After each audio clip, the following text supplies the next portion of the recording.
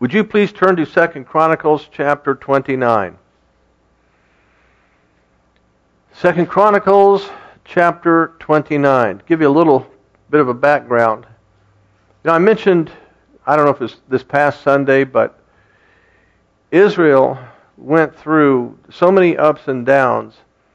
They had good kings and they had bad kings. And they had good kings and they had bad kings. And on rare occasions, they had kings that were really, really good. Well, we're going to read a little bit about one of the kings of Israel that he's a pretty good king. And to lead into this, it's Hezekiah. And to lead into this, prior to him becoming the king, Israel was a mess. And I mean, it was bad. The previous king had been really evil and wicked, and he had actually sacrificed at least one of his children to some false god. He had messed up the temple. He had put pagan things in the temple, moved a lot of the things that were supposed to be in there, and it's like he stuffed them in a closet somewhere. That's my way of explaining it. So it was bad. And stuff was going on there in the temple that was just an abomination before God. Well, anyway, Hezekiah becomes king. Now, we need to read quite a bit of scripture here to really understand what was going on. Because when Hezekiah took over, it wasn't just a matter of, okay, guys, we're all going to worship God now. We're going to do the right thing. No, there was a lot that took place before that. You'll understand it as we read this. So beginning in 2 Chronicles chapter 29, we'll just start in verse 1. Hezekiah began to reign when he was 25 years old, and he reigned 29 years in Jerusalem, and his mother's name was Abijah, the daughter of Zechariah. And he did that which was right in the sight of the Lord, according to all that David his father had done. Now, just stop there for a moment. If the Bible were being written, let's say there was a chapter in the Bible being written about you, could it say, and he or she did that which was right in the sight of the Lord? Could it say that? Now, we're not going to go around and give you an opportunity to lie. Yes, you're welcome. But, he was 25 years old when he began to reign. He did that which was right in the sight of the Lord. Now, when I was 25 years old, I hadn't been doing a whole lot that was right in the sight of the Lord. This puts me to shame. And this guy wasn't even born again. And the thing is, he had a horrible example before him, but yet he still made the decision to do that which was right. Okay? Now, what I'm getting at this point is, parents, you do your best, but you have to know that just like some of these kings in Israel who did right before God, your child may grow up to be a pagan's pagan. Not just how it is. Do not beat yourself over the head. Because I'm telling you right now, that is a trap that Satan will set for you. And if you step in it, you're going to be blaming yourself for the rest of your life. Where did I go wrong? Okay, fair question. Where did God go wrong? You say, what do you mean? Have you ever read Genesis chapter 3? Where did God go wrong? He took his two kids, put them in absolute perfection. Something no parent today has been able to do. And look what they did. Look what Adam and Eve did. So, you know what? Don't beat yourself up. Now, granted, if you lived a life of sin and stupidity in front of your kids, you did have some input, but still the kids made the choice. Just like Hezekiah. He had all kinds of terrible things before him, and yet when he took over, he said, that's it. We're not doing this anymore. So the choice is yours, and the choice is your kids. So moving on here. In verse 3, he, in the first year of his reign, in the first month, opened the doors of the house of the Lord and repaired them. In other words, even the doors were messed up. In the first month, as soon as he takes over, he says, that's it, we're fixing things around here. Now, you and I both know that not everybody would have been happy about that, especially the people that want to get involved in the pagan stuff. He didn't care. He didn't care at all. He knew there's a standard that needs to be set. Well, there's a standard that's been set. It came from God. We need to follow it. And that's another lesson for parents. You cave in. You cave in. And you will answer to God. You don't let your kids bring the booze in the house. Or the porn. You don't let them bring their boyfriend or girlfriend in to spend the night. You don't do that. You establish a pattern of holiness in your home. And if you can't do that, you need to go before God and repent.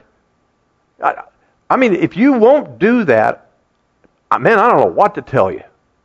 Because you're in a worse state than your kids.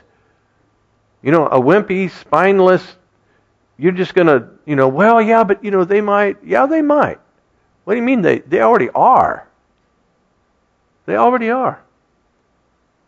So then, it says here, in the first year of his reign, in the first month, opened the doors of the house of the Lord and repaired them, and he brought in the priests and the Levites and gathered them together into the east street.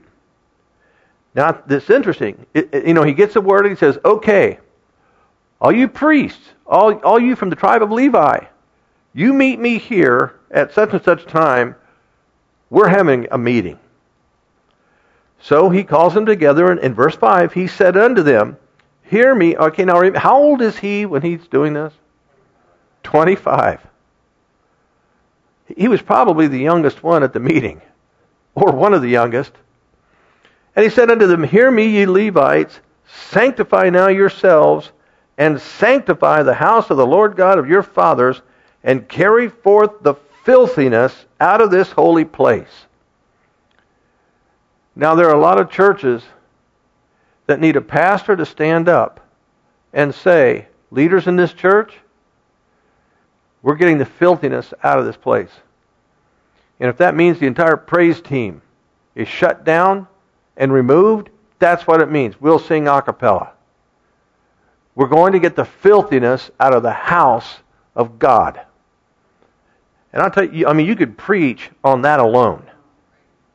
We're going to get the filthiness out of the house of God.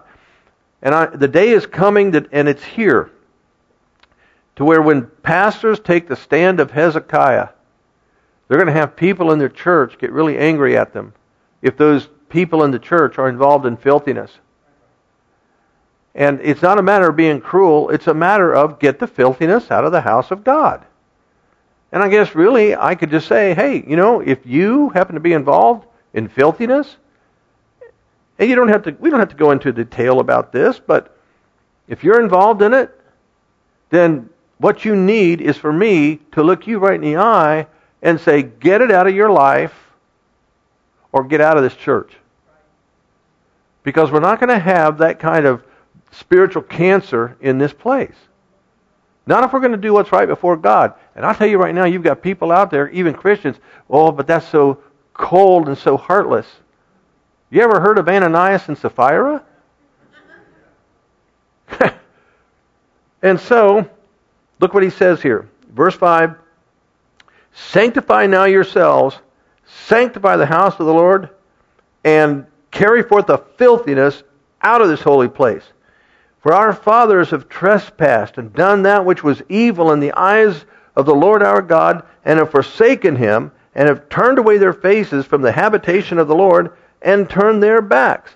Also, they have shut up the doors of the porch, put out the lamps. They have not burned incense, nor offered burnt offerings in the holy place unto the God of Israel. Wherefore the wrath of the Lord was upon Judah and Jerusalem, and he hath delivered them to trouble and to astonishment and to hissing, as you see with your eyes. For lo, our fathers have fallen by the sword, and our sons and our daughters and our wives are in captivity for this. Now it is in mine heart to make a covenant with the Lord God of Israel, that his fierce wrath may turn away from us. My sons, be not now negligent, for the Lord hath chosen you to stand before him, to serve him, that ye should minister unto him, and burn incense. Now the burning incense, that goes back to what God told Moses to do when they would burn that holy incense before him. That's what he's talking about here. Then the Levites arose, Mahath the son of Amasai, and Joel the son of Azariah, the sons of the Kohathites, and the sons of Merari, Kish the son of Abdi, and Azariah the son of Jehalelel, and of the Gershonites, Joah the son of Zimmah, and Eden the son of Joah, and the sons of Elzaphan, Shimri and Jeiel, and the sons of Asaph, Zechariah and Mattaniah, and the sons of Heman, Jehiel and Shimei, and the sons of Jeduthun, Shemaiah and Uziel. Now, right then, you guys should have given me a standing ovation, because I did pretty good. And they gathered their brethren and sanctified themselves, and came according to the commandment of the king by the words of the Lord to cleanse the house of the Lord. Now stop right there. The whole thing of sanctifying themselves, not even going to get into that. It didn't even look it up. You go back, and under the law, those who were members of the tribe of Levi, they had a responsibility of going through like a cleaning process, for their clothes and washing their bodies and so on and so forth. So very simply put, that what he's talking about here about the sanctifying yourself. Well, in verse 16 it says, and the priests went into the inner part of the house of the Lord to cleanse it, and brought out all the uncleanness that they found in the temple of the Lord into the court of the house of the Lord. And the Levites took it to carry it out abroad to the brook of Kidron. Now, they took it to a dump. Now, what had happened, there was all kinds of stuff in there today. If we use terminology we can relate to today, there would have been Ouija boards in there.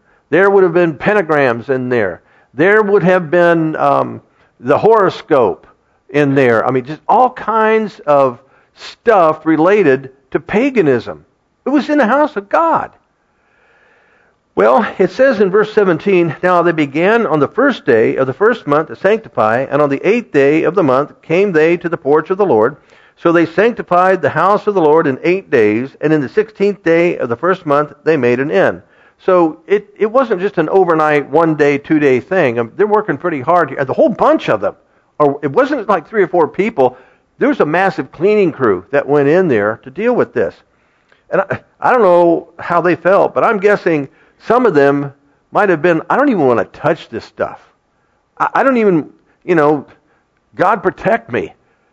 Well, it continues, and it says here in verse 18, then they went into Hezekiah the king and said, we have cleansed all the house of the Lord, and the altar of burnt offering with all the vessels thereof, and the showbread table, and with all the vessels thereof. Moreover, all the vessels which King Ahaz in his reign did cast away in his transgression have we prepared and sanctified, and behold, they are before the altar of the Lord. So just, think of it like this. In this particular room, they took all the stuff out that was related to the pagans, and they brought back in the music stands and the pulpit and the pews and the communion altar.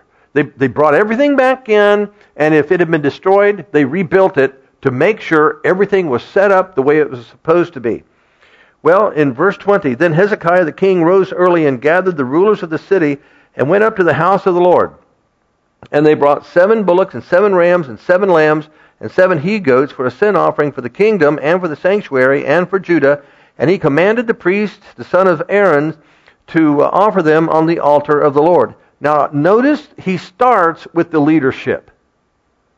Because he says here, he rose early, verse 20, gathered the rulers of the city, and they went to the house of the Lord. So he's starting with the leadership. The priests are there, he's there, and he's got the leadership of the people. And it says here, verse 22, they killed the bullocks, and the priest received the blood and sprinkled it on the altar. Likewise, when they had killed the rams, they sprinkled the blood upon the altar. They killed also the lambs, and they sprinkled the blood upon the altar. That would have taken quite a bit of time to kill all these animals and to go through the sprinkling of the blood the way they were supposed to. And they brought forth the he-goats for the sin offering before the king and the congregation, and they laid their hands upon them, and the priest killed them. And the priest killed them, and they made reconciliation with their blood upon the altar to make an atonement for all Israel. For the king commanded that the burnt offering and the sin offering should be made for all Israel. And he set the Levites in the house of the Lord with cymbals, with psalteries, and with harps, according to the commandment of David, and of Gad the king's seer, and Nathan the prophet. So was the commandment of the Lord by his prophets. Okay, what are you doing in verse 25? What do you see there? They're bringing the worship back into the house of God. And to me, this is not just a passing verse. To me, this is a statement from God. Keep my house clean, and you better be sure the worship is in that place. And it says here in verse 26, and the Levites stood with the instruments of David, and the priests with the trumpets. And Hezekiah commanded to offer the burnt offering upon the altar. And when the burnt offering began, the song of the Lord began also with the trumpets and with the instruments ordained by by David, king of Israel. Now, I don't know about you, but I think that would have been a really cool day to be in the house of the Lord. Even if you didn't understand a single word they were saying, you would know the presence of God through that worship. And all the congregation worshipped, and the singers sang, and the trumpeters sounded. And all this continued until the burnt offering was finished. And when they had made an end of offering, the king and all that were present with him bowed themselves and worshipped. Moreover, Hezekiah the king and the princes commanded the Levites to sing praise unto the Lord with the words of David and of Asaph the seer. And they sang praises with gladness, and they bowed their heads and worshiped. Now, to me, it's like God is just continuing to emphasize they're praising, they're singing, they're playing the instruments, they're worshiping me. And it's almost like God is saying, hey, church, are you catching on here?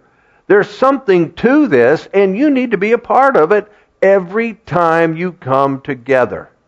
Well, in verse 31, then Hezekiah answered and said, now have you consecrated yourselves unto the Lord? Come near and bring sacrifices and thank offerings into the house of the Lord. And the congregation brought in sacrifices and thank offerings, and as many as were of a free heart burnt offerings. Now, once again, we notice that all this praise and worship took place, and Hezekiah says, now have you consecrated yourselves unto the Lord. In other words, praise and worship was vitally important for somebody who was committing themselves to serving God. Now, guys, if it was like that back then, how much more so those of us in the body of Christ today? How can you say, I am totally committed to serving God, when you won't praise Him, won't worship Him when you come together in the house of the Lord? You understand what I'm saying? Well, in verse 32 it says, the number of the burnt offerings which the congregation brought was 70 bullocks, and 100 rams, and 200 lambs, and all these were for a burnt offering to the Lord. And the consecrated things were 600 oxen and 3,000 sheep.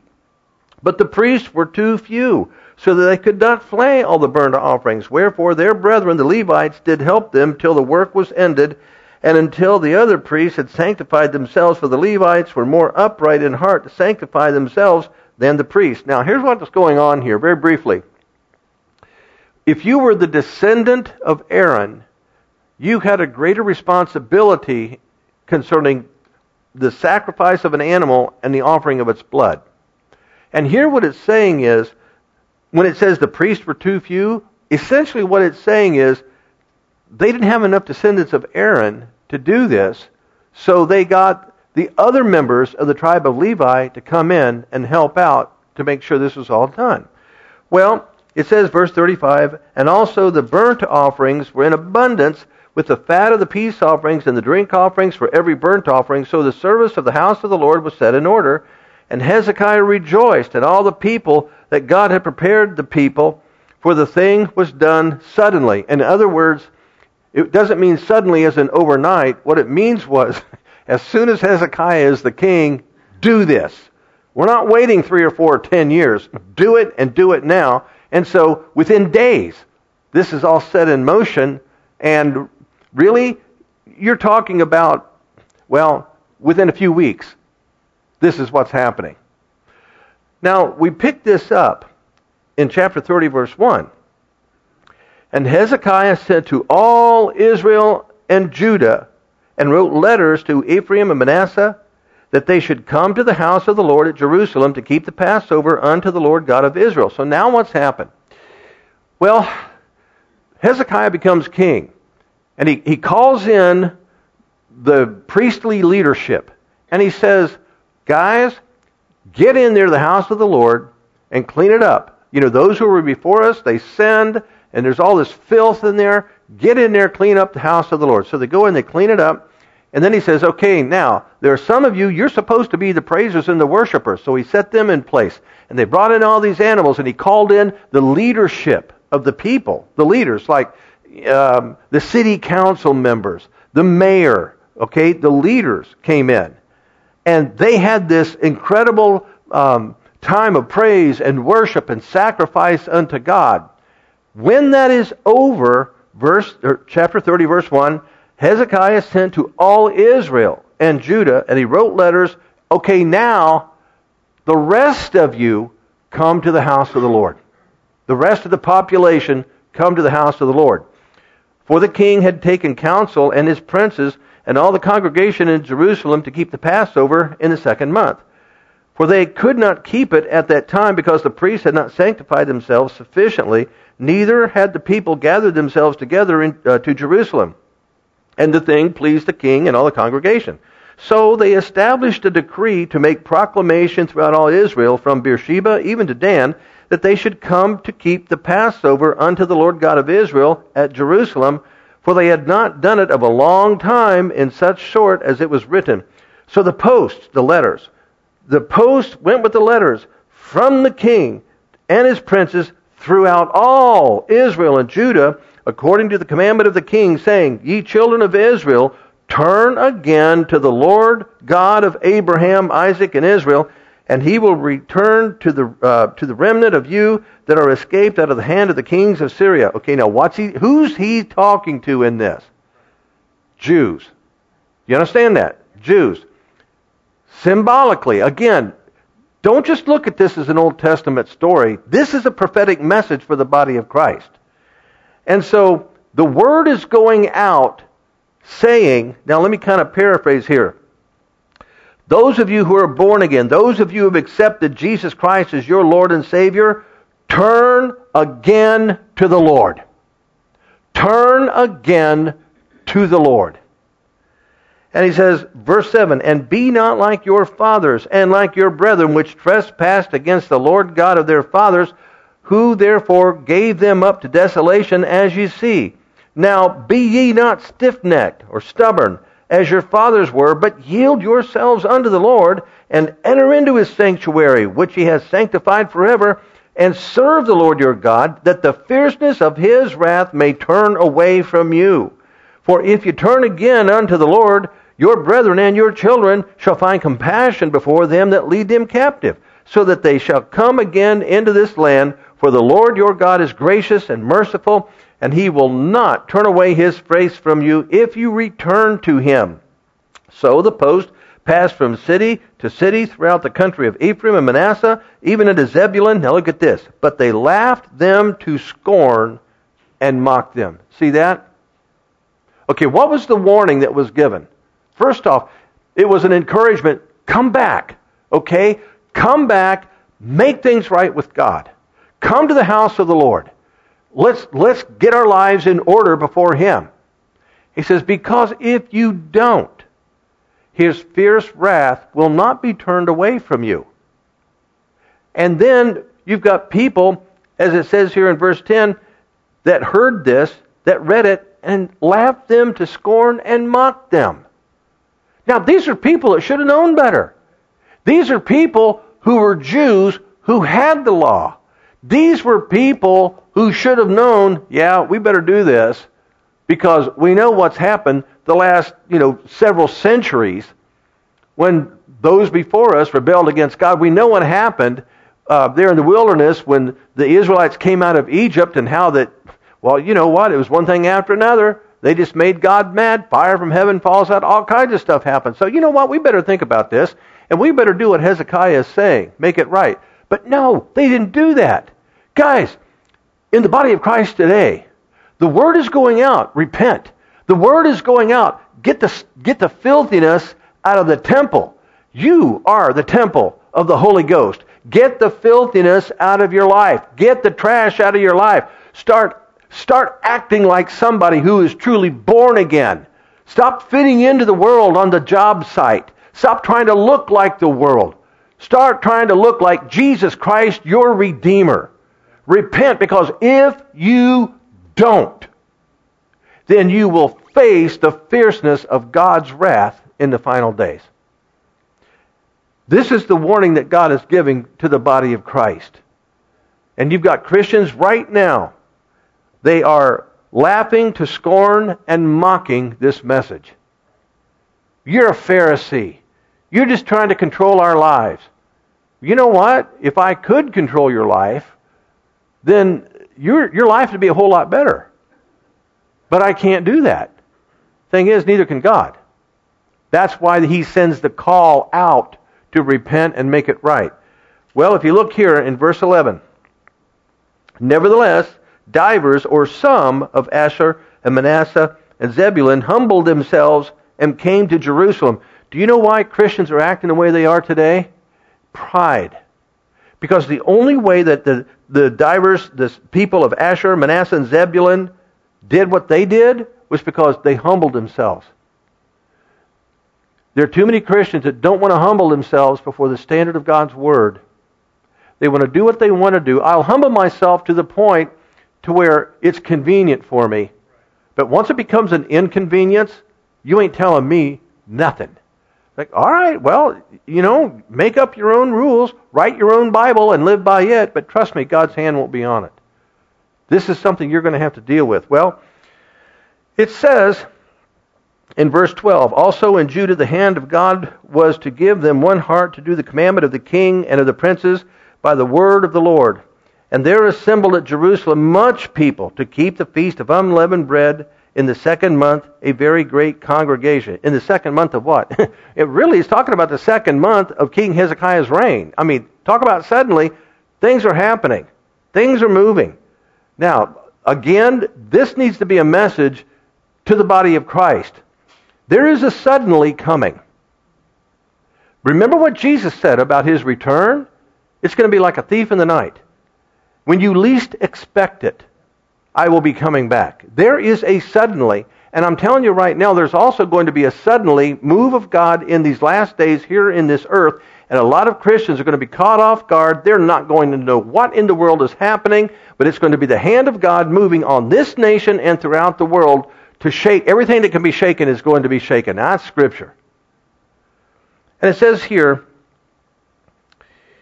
and they arose, verse 14, they arose and took away the altars that were in Jerusalem, and all the altars for incense took they away and cast them into the brook Kidron. Now, you might say, well, I thought they already did that. No, they took the stuff that was in and right there at the temple, got rid of it. Now, the people are taking, when they find something out there that is not of God, they're taking it and they're saying, nope, not in our city, not going to happen. Nope, not in our city, not going to happen. Let me just throw this out, food for thought. Have you ever considered that maybe we as Christians could pray that every bar closed down and say, nope, not in our city. That altar of rebellion is not going to exist in our city. What are bars? They're a place where people go, get drunk, and usually try to pick somebody up to have a good time. I mean, essentially, that's what goes on. And if you've never run to bars, well, you know what? Thank God. And don't start. Anyway, he continues here, and he says, and they arose and took away the altars that were in Jerusalem, and all the altars for incense took they away, and cast them into the brook Kidron. Then they killed the Passover on the 14th day of the second month, and the priests and the Levites were ashamed and sanctified themselves and brought in the burnt offerings into the house of the Lord, and they stood in their place after their manner, according to the law of Moses, the man of God. The priests sprinkled the blood, which they received of the hand of the Levites. Now here's where it gets kind of interesting. Well, I think it's already been interesting. Here's where it gets a little more interesting. Now remember what's happened. He's already met with the priests. He's already met with the leadership. Now the people, the mass, however many, we don't know for sure. But he calls all the people to come in. And it says here in verse 17, for there were many in the congregation that were not sanctified. Therefore the Levites had the charge of the killing of the Passovers for everyone that was not clean, to sanctify them unto the Lord. Very briefly, there was a process you were supposed to go through before you bring your offering to God. And it says here that, well, a lot of the people weren't sanctified, so the Levites stepped in and did it for them, because they weren't ready to do it for themselves. They hadn't gone through this sanctifying process. Go back and read Exodus, Leviticus, Numbers, Deuteronomy. You'll see all this. So the Levites stepped in and did it for them. And it says, verse 18, for a multitude of the people, even many of Ephraim and Manasseh, Issachar and Zebulun, had not cleansed themselves, yet did they eat the Passover otherwise than it was written. In other words, until you go through this cleansing, sanctifying thing, you're not supposed to be eating the Passover meal. But they did it anyway. Now look at this. But Hezekiah prayed for them, saying, the good Lord pardon everyone, now look here, that prepareth his heart to seek God, the Lord God of his fathers, though he be not cleansed according to the purification of the sanctuary. And the Lord hearkened to Hezekiah and healed the people. Now if you'd have gone to Moses and said, you think that's possible? Moses might have said, they ain't no way. Ain't going to happen. But now here, look what's happening. These people are eating the Passover when they haven't taken their bath yet, okay? But they're eating the Passover. And the priests, they knew, you're not really supposed to be doing this. And Hezekiah, he knew, you're not supposed to be doing this. But he goes to God. And he says, now, Lord, we know that they're not supposed to be doing this because they haven't gone through all the ceremonial washings and all that. However, what I'm asking is this. All these people, look at their hearts, God. Look at their hearts. They're here to seek you. They're here to seek you. Even though they haven't gone through the cleansing the way that they're supposed to, but they're here to seek you. And I'm asking you, please forgive them. Please forgive them for, being out of order. And the Lord hearkened to Hezekiah and healed the people. He hearkened. Now, there's a message in this. There are churches today. Do you know what? There are some people who teach that until you are living a fully sanctified life, you cannot be filled with the Holy Spirit. Until you get all the sin out, until absolute perfection, you can't be filled with the Holy Spirit with the evidence of speaking in tongues. Completely missing what the Bible says about that the Holy Spirit helps us with our infirmities. See, you can be born again and filled with the Holy Spirit within the same 15 seconds.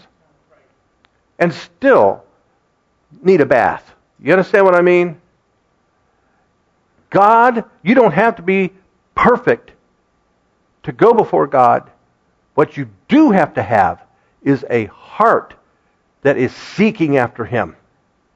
And you can play games all you want and learn how to say the right things in church, but if your heart isn't right, you're held accountable.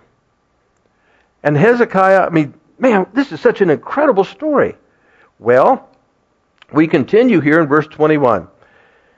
And the children of Israel that were present at Jerusalem kept the feast of unleavened bread 7 days. Now, that's what they were supposed to do, 7 days. with great gladness, and the Levites and the priests praised the Lord day by day, singing with loud instruments unto the Lord. The worship was continuing. The praise was continuing. And it wasn't just a silent, under your breath kind of a thing. This was a God festival that was going on. And Hezekiah spake comfortably unto all the Levites that taught the good knowledge of the Lord, and they did eat throughout the feast 7 days, making peace, or offering peace offerings, and making confession to the Lord God of their fathers. Making confession. What were they confessing? Anything they could think of. God, I'm sorry I ran that stop sign. Now, of course, I don't think they had those back then. But what I'm saying is, these people were going before God with a contrite heart.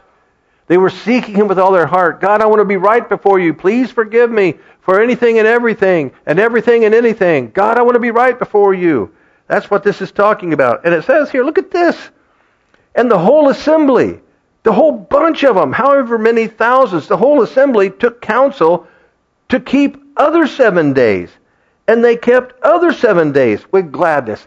In other words, okay guys, feast time's over. We can all go back home again. Say, no, we don't want to do that. No. We want another 7 days of praise and worship and feasting and celebrating and seeking Almighty God. We want another 7 days. You know, I have never been in a church service where the people said, no, don't stop preaching. Go another 7 days. But here's the thing concerning that. See, these people were so desirous to seek and rejoice in God, they wanted another 7 days. Now, there's a message in this, because the more that we press into God is the more we are going to want to gather together in His presence. And there is and I'm not trying to cast stones or make anybody uncomfortable, but I'm telling you right now, when people are truly pressing into God, they're going to want to be here. They're going to want to be here with everybody else, praising, worshiping, seeking God, hearing the Word. They're going to want to. It might be kind of an inconvenience. I didn't get much sleep, but I'm going. Think about the inconvenience these people went through. They left home. They're gone for 2 weeks.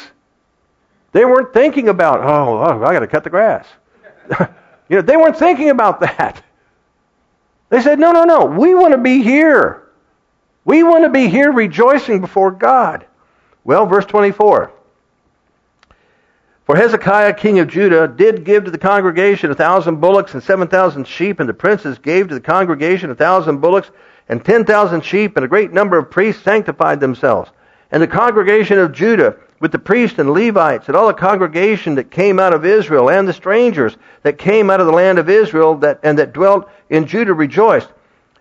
So there was great joy in Jerusalem, for since the time of Solomon, the son of David, king of Israel, there was not the like in Jerusalem. Then the priests, the Levites, arose and blessed the people, and their voice was heard, and their prayer came up to His holy dwelling place, even unto heaven. Their prayer was heard. God heard their prayer. Now notice this. What we see here is, in verse 21, these people, again, the imagery, they're feasting at the table of the Lord. And in verse 22, Hezekiah spake comfortably to all the Levites that taught the good knowledge of the Lord. What's happening there? The Word is being taught. The Word is going forth. And what else do we see in all of this? We see all of this worship that is taking place. The singers, the musicians that are just continuing to praise God. And then we see in verse 27, it says their prayer came up to God's holy dwelling, even unto heaven. So to kind of summarize that, what we're seeing is prayer, worship, the Word, and feasting at the table of the Lord. Nobody was fasting during this time. And that's okay. But the point I'm trying to make is the imagery that God is presenting to us, it still carries forth today. The prayer, the fasting, and the prayer, the worship, and the Word, feasting, like we are here tonight, at the table of the Lord. And there is a time for the fellowship of actual feasting before God. Because what it does, it fosters the family relationship within the congregation. So yeah, fasting has its place. But what we see here, there's also the element of feasting before God, coming together. Now, this whole passage that we have read, there's more to it. Starting in verse 31, Hezekiah continues dealing with some things, but the point I'm making is this. There's a message here for the body of Christ and for us, is that we have to do everything we can to keep the place where we meet, whether it's this building, the next building, wherever we meet, we have to keep it clean of filthiness. We absolutely have to purge it. That means when you come in here, you need to look like somebody who's bearing witness of salvation to Jesus Christ. You better have the testimony of, well, in the New Testament, it gives the description of people dressing modestly. Now, we're not preaching clothesline, but it really doesn't take a whole lot of thinking to figure this out.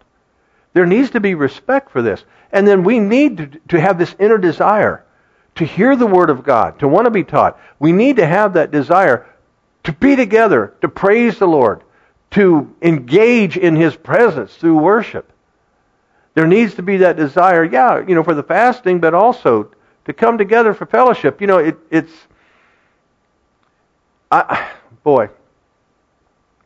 me say it like this.